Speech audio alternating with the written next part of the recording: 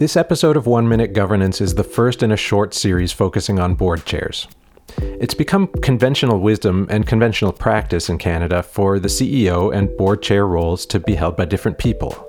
Even in cases where the roles aren't split, most organizations appoint what's typically called an independent lead director to essentially take on the functions of the board chair that are most susceptible to being influenced by conflicts of interest. And really, that's why splitting the CEO and chair roles is an issue in the first place: conflicts of interest. The CEO's interest in, for example, maximizing their annual bonus could obviously influence the way that they chair the board through agenda setting, conversation flow, committee chair appointments, or even conducting board evaluations, all in ways that might be designed to get them as much of a payout as possible, depending on how their bonus is structured.